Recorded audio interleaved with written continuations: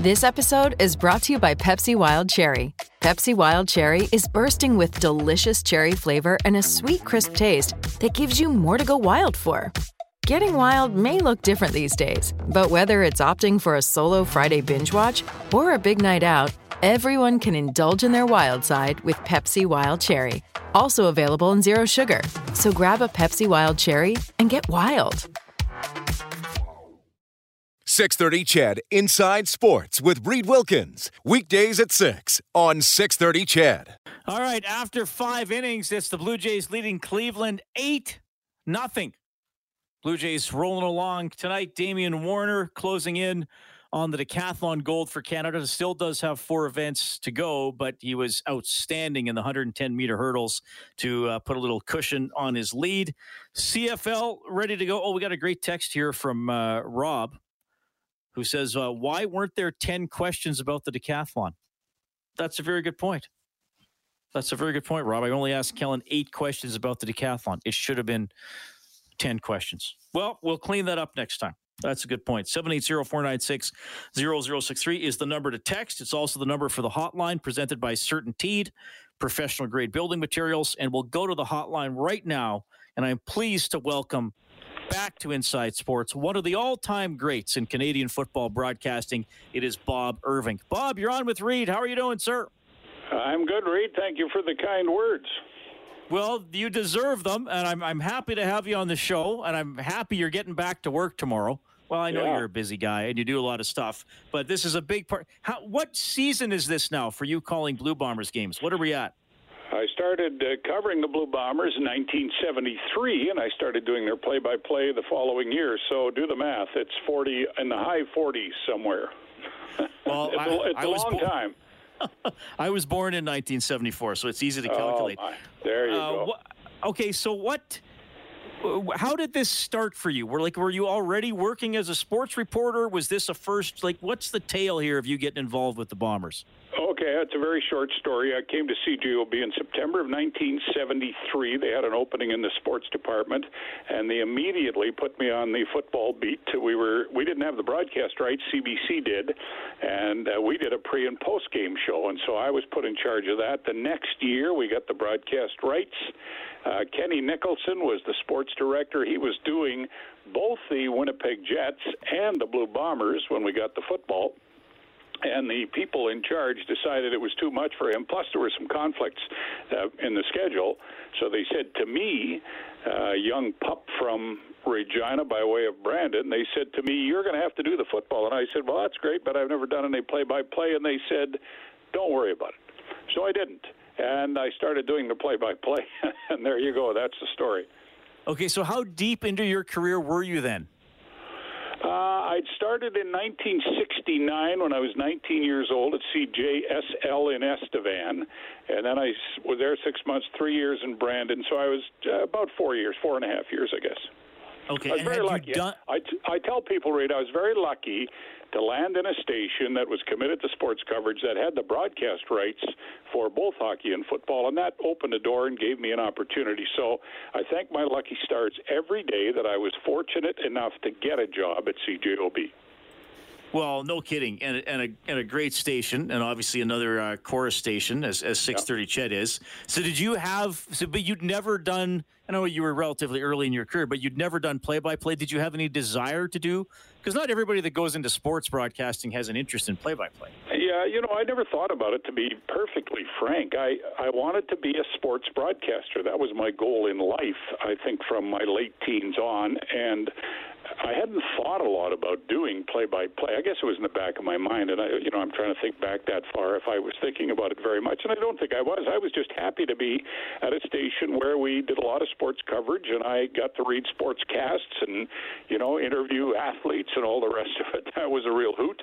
And as I say, luckily enough, I was offered an opportunity to do some play-by-play, and away it went. And I can tell you right now, Reed, that the most fun thing you can do in our business is play-by-play. There's nothing to me that matches it. And I enjoy reading sportscasts. Even to this day, I enjoy reading sportscasts. Some of the behind-scenes work, and you know what it's like. It's not the most exciting stuff, but play-by-play is where it's at. So, again, I've been blessed to do it for a long time.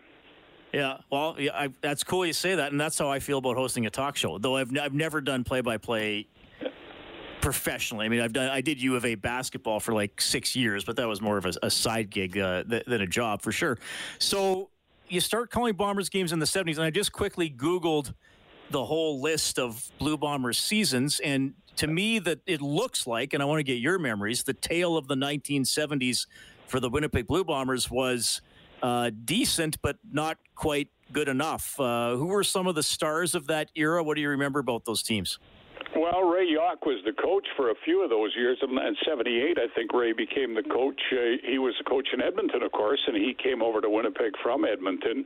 Dieter Brock took over as quarterback in the late 70s, and he's one of the all-time Bomber greats, one of the best ever play the game in the Canadian Football League. Those were good teams that the Bombers had in the mid to late 70s and then into early 80s. The problem they had, Reed, was that the Edmonton Eskimos just happened to roll out a dynasty from 78 to 82, and every year the Bombers would have a good year, but then they'd have to beat Edmonton, and they couldn't. Nobody could for most of those years. Well, all 5 of those years. So that's one of my, I don't know if it's my favorite memories, but one of my strongest memories is some of those Bomber teams were really good, but they just couldn't get past the Edmonton Eskimos. And that Edmonton team from 78 to 82, as you know, had some of the greatest players in the history of Canadian Football League, and it was a team to be admired. Hugh Campbell was the coach. Warren Moon, Dr. Death, Dave Fennell, all those guys. They were that was a phenomenal team. And the Bombers came up short every year because they weren't as good. No, they did turn it around, 84 to 93. The Bombers played in 5 Grey Cups in 10 years and won 3 of them, including a 50-11 demolition of Edmonton in 1990 when the Bombers had bopped over to the east. So, I mean, after coming up just short for kind of late 70s and early 80s, all of a sudden the Bombers became one of the teams to beat for about a 10-year run. Well, and here's what happened. They hired a guy named Cal Murphy to coach their team, and he had been an assistant coach under Hugh Campbell with those Edmonton dynasties. So we plucked him, the Bombers plucked him out of Edmonton, brought him over to Winnipeg, and Cal deserves all the credit in the world, and he's in the Bomber Hall of Fame, the Canadian Football Hall of Fame, for turning the franchise around. He just did a fantastic job of recruiting players, making trades, and he coached the team for a lot of those years, although Mike Riley also had a few years in there as coach. But you're right, they won the Grey Cup in 84 to end a 22-year drought. They won it again in 88. They won it in 90. They were in it in 92, 93. Yeah, those were very good teams. Cal Murphy, one of his misgivings, he told me many years after the fact, was that those teams didn't win more Grey Cups. They came up short a couple of years when they probably should have, if you can ever use that term, should have gone to the Grey Cup and won the Grey Cup. But no, those were outstanding teams, and that's probably, well, no question, it's the most successful era in Bomber history that I've been around. The most successful was the Bud Grant era back in the late 50s, early 60s. But Cal Murphy's days here, the 13 years he was here, were wonderful years of winning years, championship years, and the Bombers were a team to be reckoned with just about all those years. So you mentioned droughts, and then the Bombers had one from 1990 to 2019. They had, and along that time, they had some bad teams. They had some good teams. I still think the 2001 Bombers team might be a top 10 team all time, but nobody talks about them because they got upset in the Grey Cup. And an injury to a quarterback probably cost them in 2007. And I know Rider fans will be upset at me saying that, but I think that's part of the story.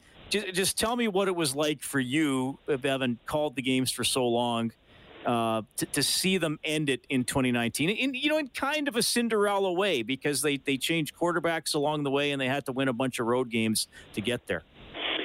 Well, I've told people many times, Reed, that the thing that pleased me most about the Grey Cup win in 2019 was it was affirmation for Wade Miller and Kyle Walters, the GM, and Mike O'Shea, the head coach, that the things they were doing were right.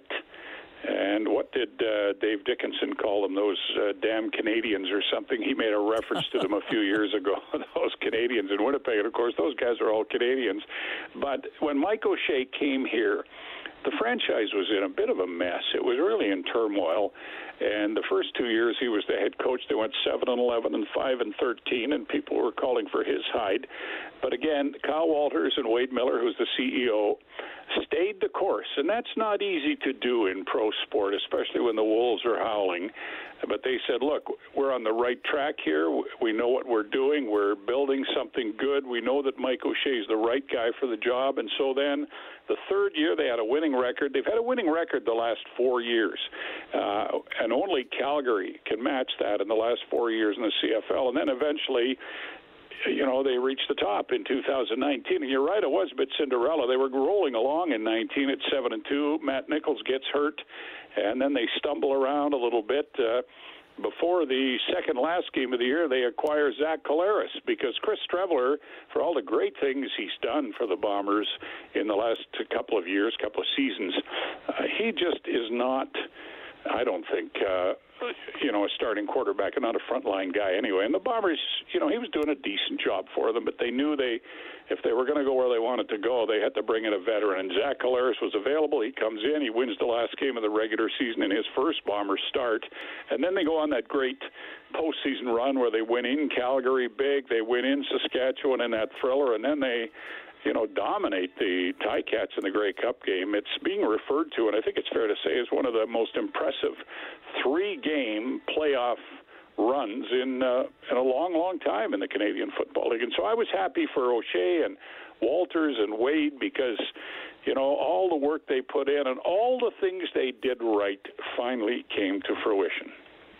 Bob Irving joining us tonight at Inside Sports, play-by-play for the Winnipeg Blue Bombers from CJOB in Winnipeg. It's an honor to have you on the show, Bob. We got a guy named a listener who goes by the handle Cowtown Bob on the text line. I believe he has a band of dancing cows that he takes around and does shows and stuff. At least that's in my mind whenever he texted. He says, Bob Irving does a great job of calling the Bomber games. I hope Doug Brown is his color guy again. It's great to hear the passion that he brings to the play-by-play. He is engrossing. So there you go. You got a Calgary guy texting an Edmonton radio station to say he enjoys your work in Winnipeg. Well, that's very nice. And Doug Brown will be working with me again this year.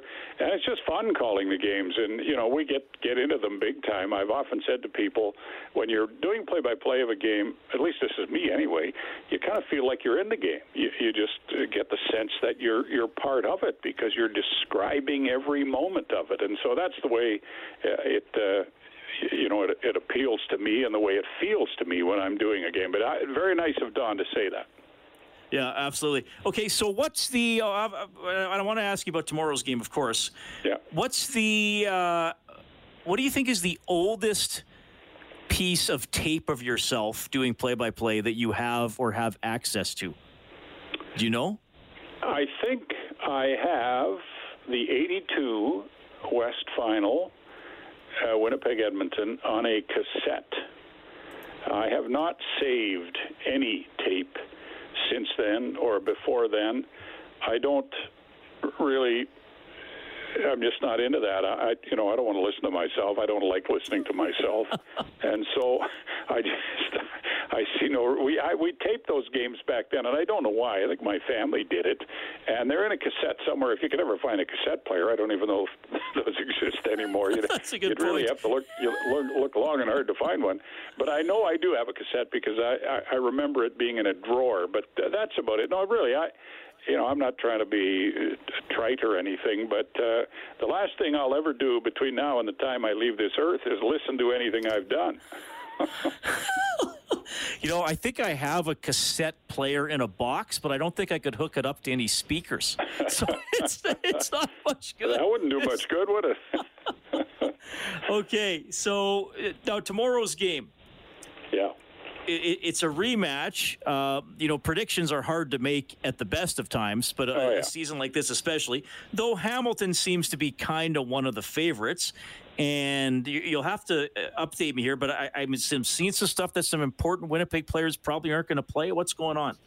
Well, there's important players, Reed, on both teams that won't play. We've been all week saying about the Bombers they're going to be without Andrew Harris and Darvin Adams and linebacker Kyrie Wilson, who I think is one of the most underrated players in the league. Those three are out. And then Hamilton comes in, and they're without their two best receivers, Devier Posey and Braylon Addison. You know Posey from Edmonton. They're without Ted Laurent, who's as good a defensive tackler as there is in the league. They're without Chris Van Zyl, their right tackle on the offensive line. They're without Carriel Brooks, one of their starting defensive backs.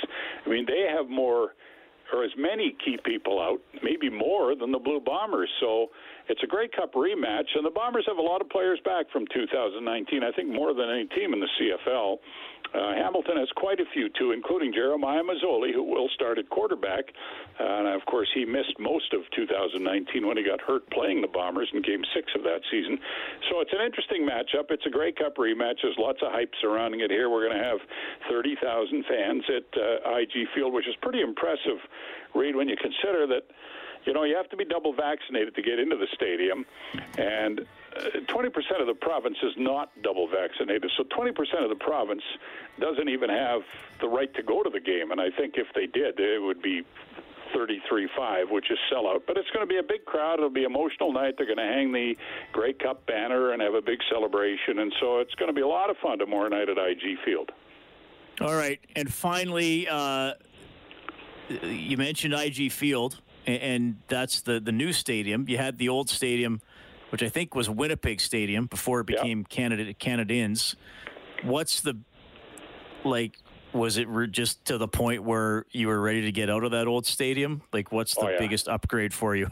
It was way past its past due date. Winnipeg Stadium was lots of great memories there, and I loved working there. The sight lines for us in the play-by-play booth were fantastic, and for the fans too. But it just wasn't up to the standards that fans expect today in terms of boxes and, you know, luxury suites and all that. So they built a new stadium, and you know, I think it's the nicest stadium in the league. I know that our friends in Saskatchewan would argue Mosaic is beautiful too, but IG Field is fabulous. Look, it's how long has it been open? 5, 6, 7 years now. Every time somebody walks into that stadium for the first time, their jaw drops. They just say, man, and they get these big, beautiful canopies over top of it. They just can't believe how beautiful it is. And we're very proud of it. We think it's a fantastic stadium, and yeah, it's great. It's fun to see the reaction that we get from people, and it was a much-needed upgrade over the old barn, as they used to say, or still say. Bob, yeah, I hope we can do this again, because I always love having you on the show. You know, you're just such a wealth of knowledge in so many different ways. Somebody else just texted in saying they used to listen to you and Kenny. Was it Kenny Plain? Was that the gentleman's name? Yeah, back when I started, Kenny Plain, one of the all-time Bomber greats, he was the color guy, yeah. Right on. Yeah. Bob, all the best tomorrow. Enjoy being back in the booth. I hope we can talk again soon. Thanks, Reed. Anytime. That is Bob Irving. Absolutely. One of the legends in the CFL, play-by-play for the Bombers, as he told you, since 1974. And he's back in the booth tomorrow night for the Bombers and the Tiger Cats. It's Inside Sports on Ched.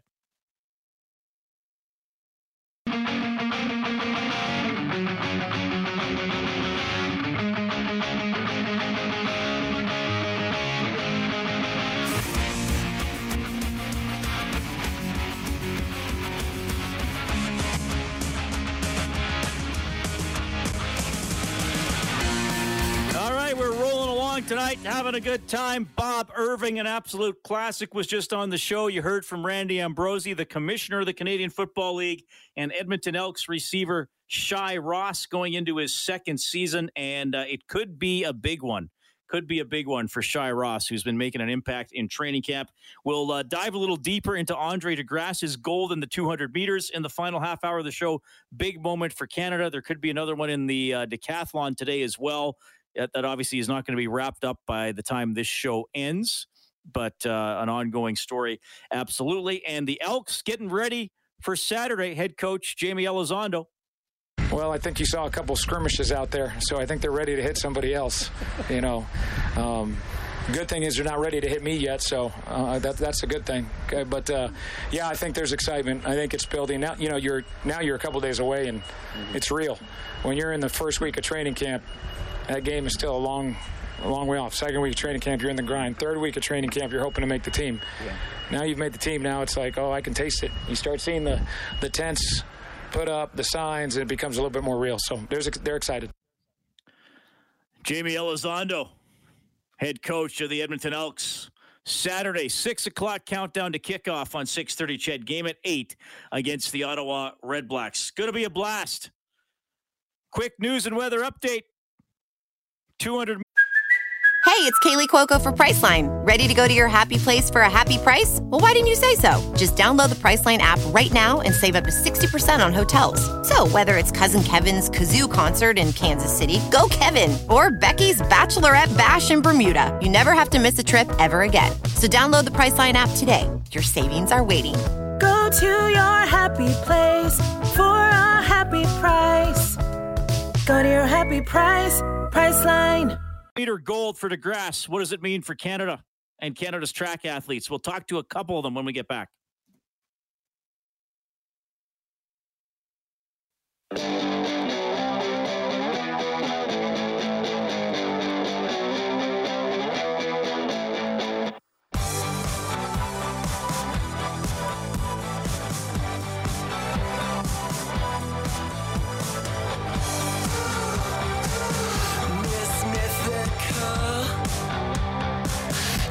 Thanks a lot for tuning in tonight.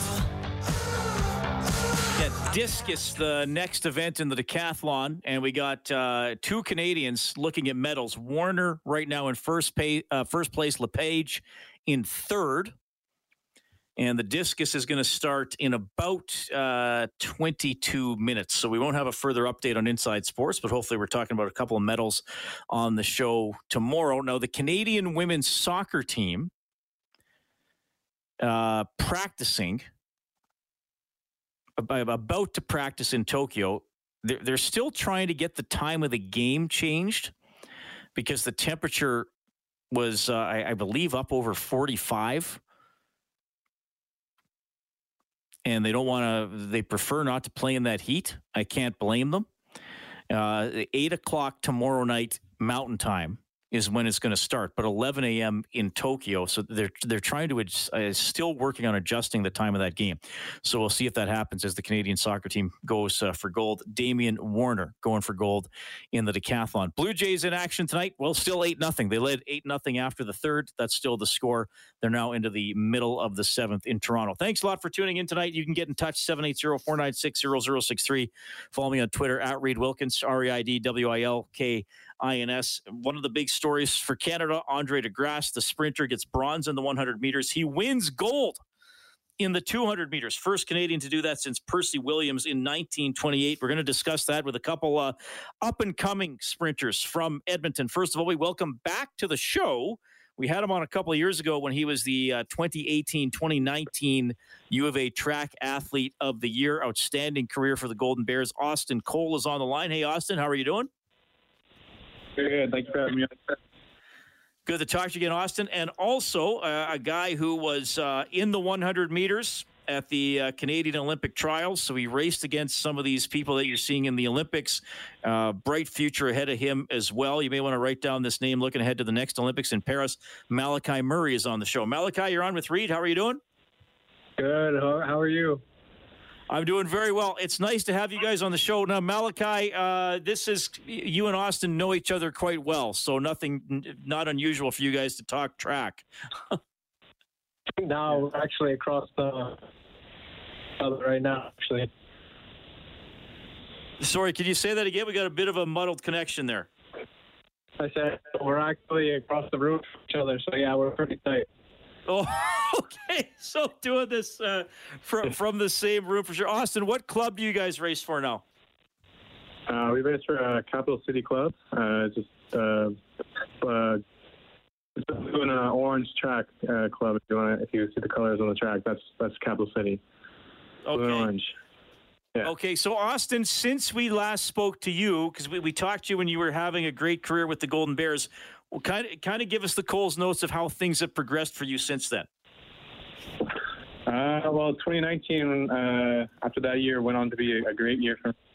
Ended up going to World Relays, getting a silver there for a mixed 4x4 team, and then headed over to Worlds as well for the mixed 4x4, and finished about, I think, 14th there, something. I think 14th there. So not quite enough to get into the final, but pretty good effort as we set another Canadian record there. And then, unfortunately, in 2020, COVID hit, obviously, and that set us everyone in the Edmonton area back quite a bit. Couldn't really train, couldn't really compete. But this year has been really good, kind of getting back into stuff with training, more access, and we've been having a great year so far. Went out to Canadian trials, tried my best at qualifying for the Olympics. Came up short, but came out the next day. Next 2 days later, had another race and came up with a huge season's best. So happy with that, and continue to move forward for the rest of the season here. Austin, what did you run at the trials? I ran the 400 meter. Did the 400 meters. Okay. And Malachi, you went there as well. Tell us about the depth of talent right now for Canada in the 100 meters. You got two big dogs leading the way in Aaron Brown and Andre DeGrasse. And you got a couple guys that are in like Gavin Smalley and Bismarck and those guys. And you got a couple of young guys coming up in Blake, Balade, and myself. So Canada's looking pretty good, past, present, future. So I'm curious about something. As someone who is a tragically slow runner when he has to, whenever he has to try to run at a top speed. And you guys, both said you went to the Olympic trials. You weren't quite there to make the cut, so you're looking ahead in your careers, and you're going to get there. But how do you shave off? Because, like, you guys are in sports where a tenth of a second or even a few 100ths of a second could make the difference between you're going to the Olympics or you're staying home. So I'll start with you, Malachi, in the 100 meters. How do you shave off that time? I mean, will you get a little stronger as you get older? Is it technique? Like, how does that happen where you go from sixth to third, second, or first? I think me and Austin may have similar answers in this, but it's basically just consistency, like consistently working and building on the talents that you already have and working on your not so strong suit. But as long as you're coming out and working 5 days a week, twice a day, you have confidence that it's going to come.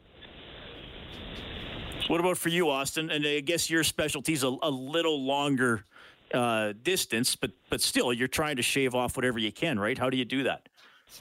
Yeah, for sure. 400 meters is still a sprint, don't get me wrong. So very similar training. And it's honestly, you have to come out and execute your race plan. And you get to show up to practice every single day. That's where the work is put in. That's where the hard stuff is. And then on the day of the race, you just got to come out and execute and have fun.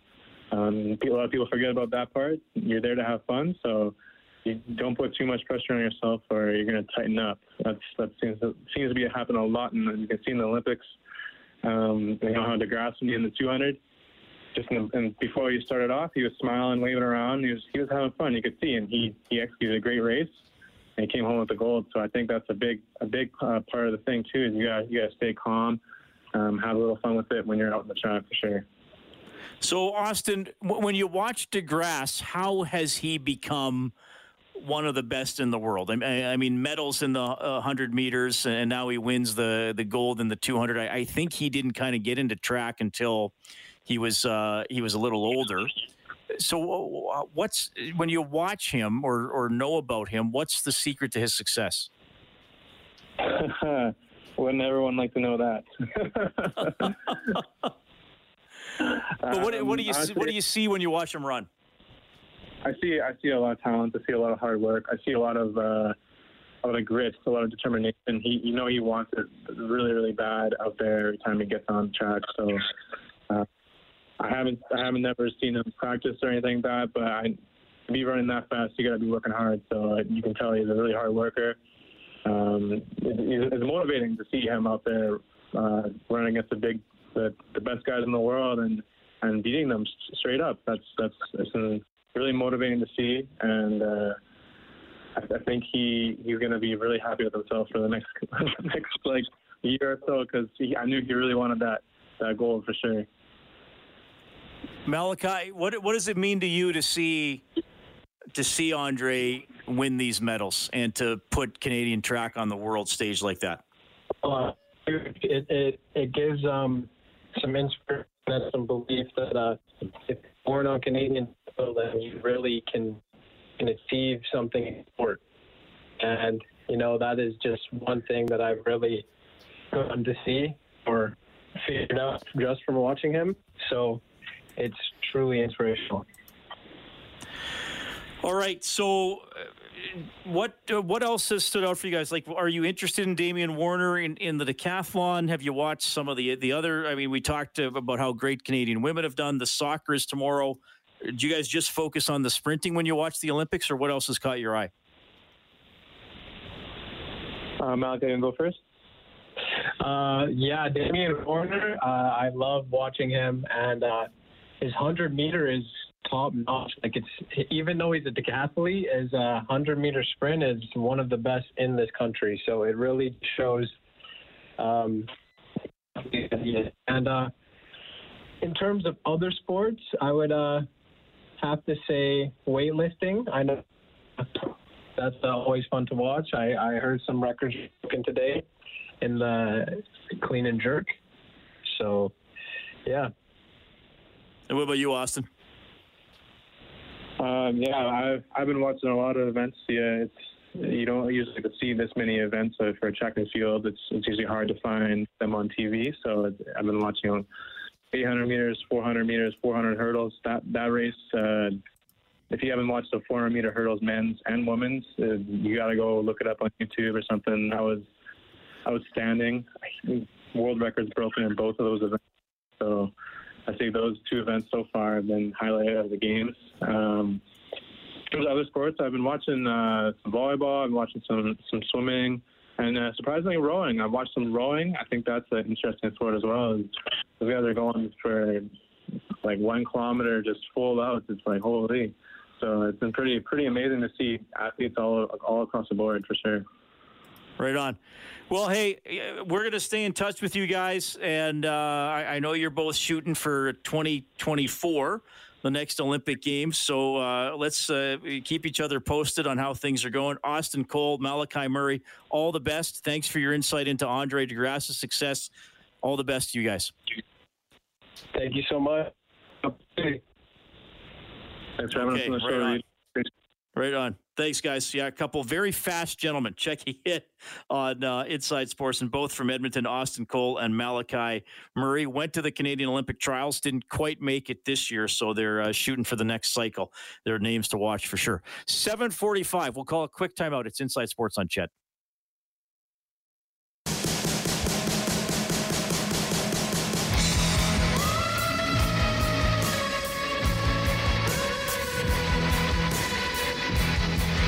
Well, thank you, Mr. Ellingson. Got some new little intros coming back from commercial there. We got something special for you. Kellen, is this tape ready to go? We're gonna it's gonna be loaded there for Kellen. It should be there, Kellen. Just keep an eye out on it. It's gonna pop in any minute. We got something special here. And I want to do this because we're a little bit past. It was July 27th, 1996, when Donovan Bailey won the gold in the Olympics in Atlanta in the 100 meters. And on the 20th anniversary of that, we had him on Inside Sports. So let's flash back to that in honor of DeGrasse here. Donovan Bailey telling you about the morning of that 100-meter race in 1996.